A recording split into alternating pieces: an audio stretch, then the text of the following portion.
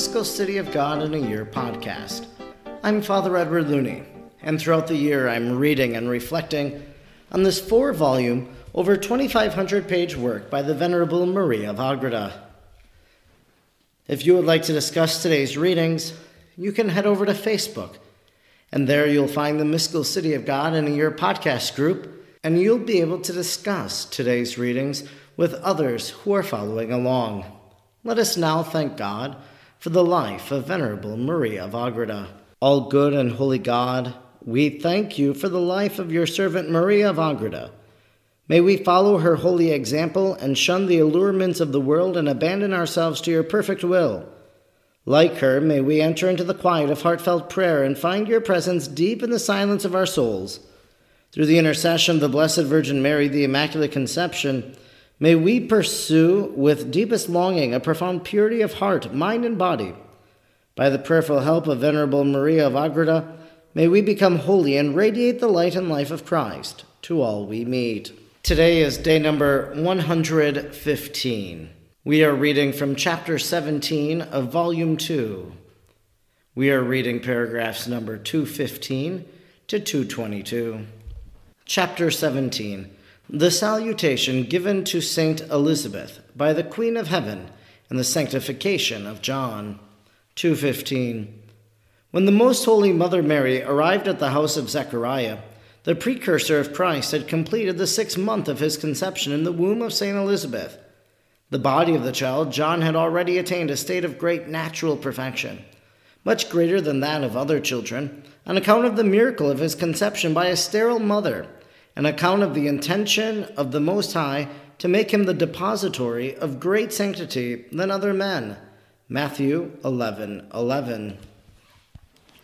Yet at that time his soul was yet filled with the darkness of sin, which he had contracted in the same way as the other children of Adam, the first and common father of the human race, and as according to the universal and general law mortals cannot receive the light of grace before they have issued forth to the light of the sun.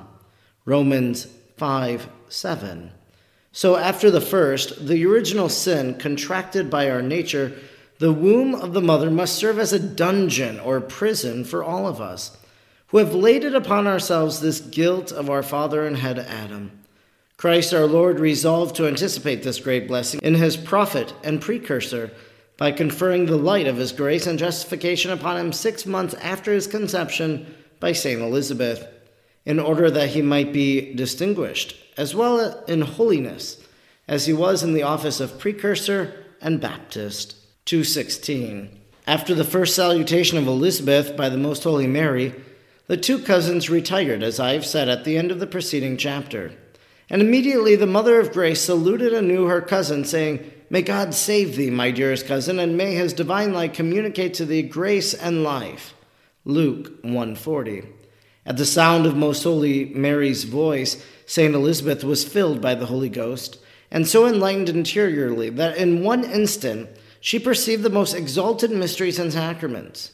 These emotions, and those that at the same time were felt by the child John in the womb of his mother, were caused by the presence of the Word made flesh in the bridal chamber of Mary's womb, for making use of the voice of Mary as his instrument. He, as Redeemer, began from that place to use the power given to him by the Eternal Father for the salvation and justification of the souls. And since he now operated as man, though as yet of the diminutive size of one conceived 8 days before, he assumed in admirable humility the form and posture of one praying and beseeching the Father. He asked in earnest prayer for the justification of the future precursor, and obtained it at the hands of the Blessed Trinity. 2:17.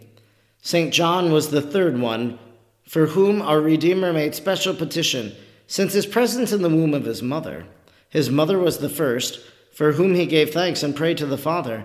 Next in order was her spouse, St. Joseph, for whom the incarnate Word offered up his prayers, as we have said in the 12th chapter. And the third one was the precursor, St. John, whom the Lord mentioned by name in his prayers to the Father.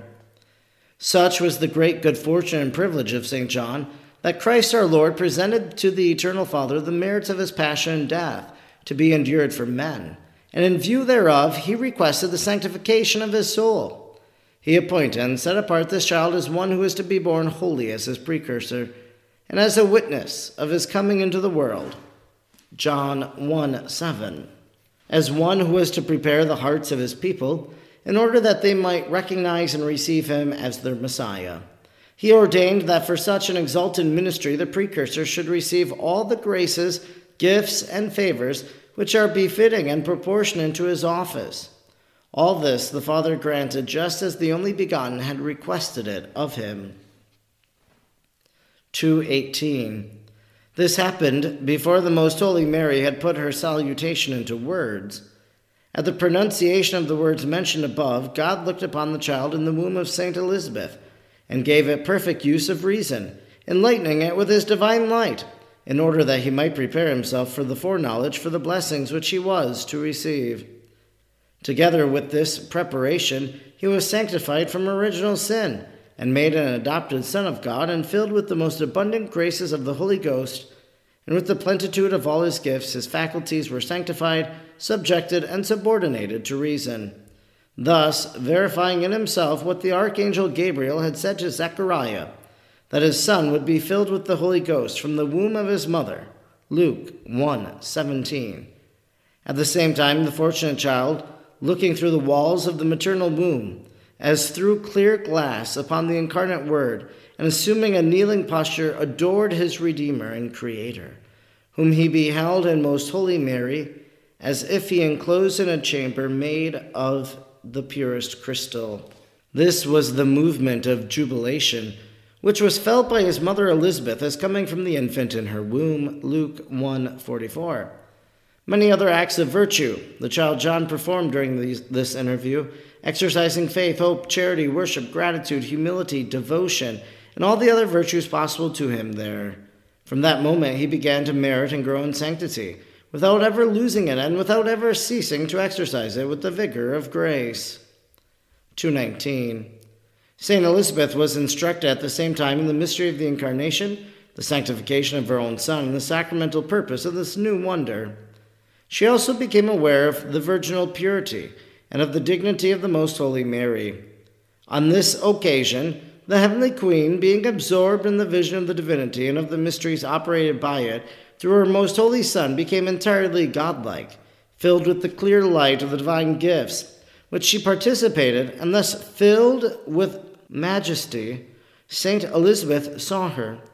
She saw the Word made man, as through a most pure and clear glass in the virginal chamber, lying as it were on a couch of burning and enlivened crystal. The efficacious instrument of all these wonderful effects was the voice of Most Holy Mary, as powerful as it was sweet in the hearing of the Lord. All this force was, as it were, only an outflow of that which was contained in those powerful words, Fiat mihi secundum verbum tuum, by which she had drawn the eternal Word from the bosom of the Father down to her soul and into her womb.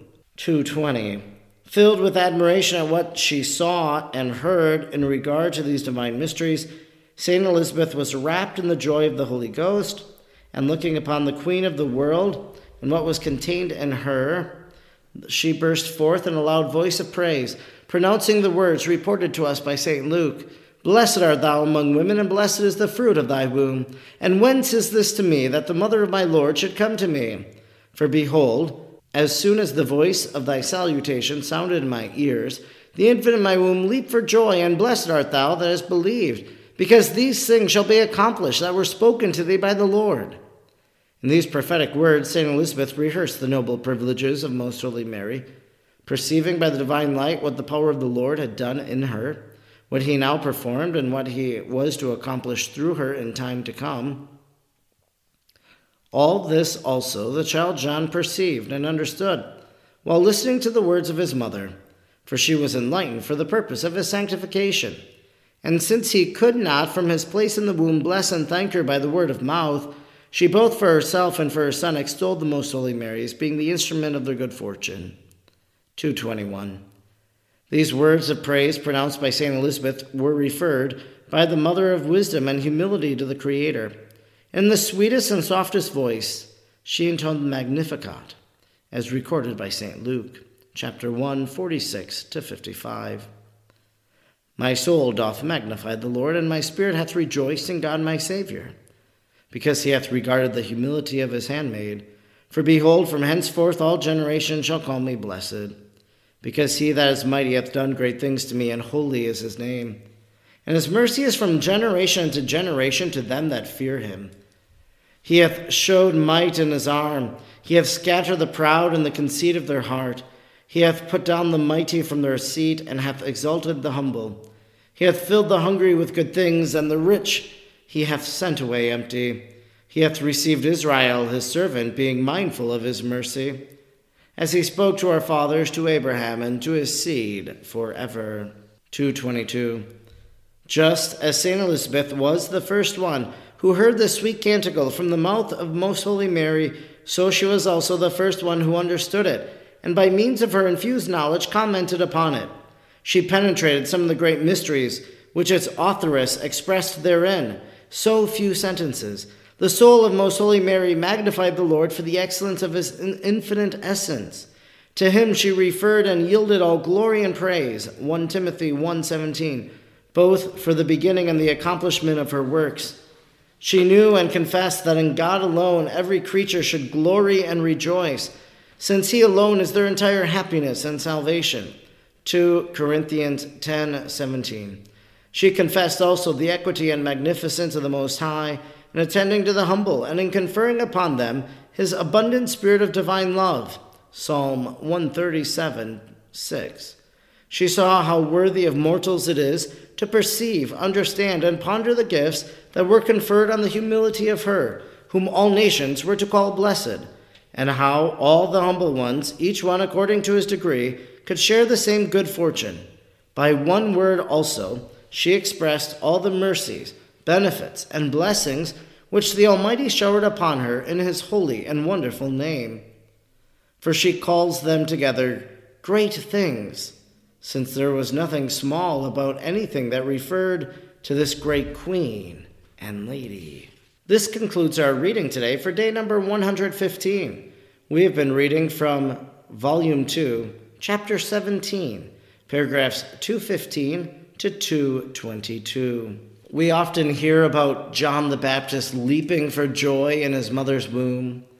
There's this long-held belief, as we heard in our reading, that John was pre-sanctified in the womb, not an immaculate conception, but receives the grace of sanctification at this moment because of what God has done in the womb of Mary and in the womb of St. Elizabeth, as these two infants in the womb encounter one another. And we heard that almost they could see one another, like they could peer through the skin as if it was glass, and they were able to look upon each other. And John jumps for joy, and Bishop Robert Barron always does a beautiful exposition on this, on the fact that this is really like David dancing before the Ark of the Covenant.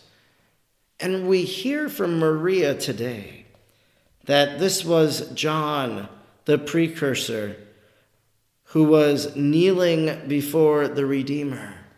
That in the womb he takes that posture of kneeling and reverence. And that Jesus in the womb of Mary is praying to the Trinity, asking for this pre-sanctification of St. John. Maria pointing out how Jesus has done this for his mother, for St. Joseph, and now for St. John. Maria of Agreda also said something very beautiful about the voice of Mary. The efficacious instrument of all these wonderful effects was the voice of Most Holy Mary, as powerful as it was sweet in hearing of the Lord. The voice of Mary speaking. What if you heard the voice of the Mother of God? Father Donald Calloway, maybe some of you are familiar with his name because of the consecration of St. Joseph. He always says in his vocation and his conversion story that he heard the sweetest voice ever. And that voice said, "Donnie, Donnie." And he said only one person ever called him Donnie, and it was his mother. And he believed that it was Mary, his heavenly mother, calling him Donnie. What if we heard the voice of Mary? We hear her words in sacred scripture. And these words that she spoke with her voice in the Magnificat, they are words that we continue to repeat to this very day. Every evening, the priest, the nun, the monk, the religious, the lay faithful who pray the liturgy of the hours, pray this prayer of the Magnificat every day. And we see it, how it's been really prophesied. Every generation shall call me blessed. And we rise up and we call Mary blessed. Blessed are you among women. That happened at this very moment in the scripture, in the feast of the visitation that we are reading about. But what a beautiful Magnificat Mary gives us. A paraphrase of Hannah's prayer, perhaps, yes. One scripture scholar I read many years ago said that Mary's Magnificat was an anticipation of the gospel that Jesus was going to proclaim. And isn't that the truth?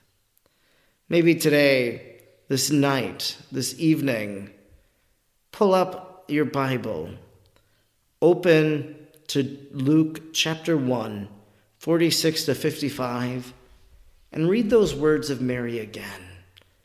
Make them your own as you glorify God for what he's done for you today. I'm Father Edward Looney, and throughout the year I'm reading and reflecting on the 4-volume Mystical City of God. I'm grateful you joined me today, and I hope you'll join me again tomorrow. May God bless you, and Mary pray for you.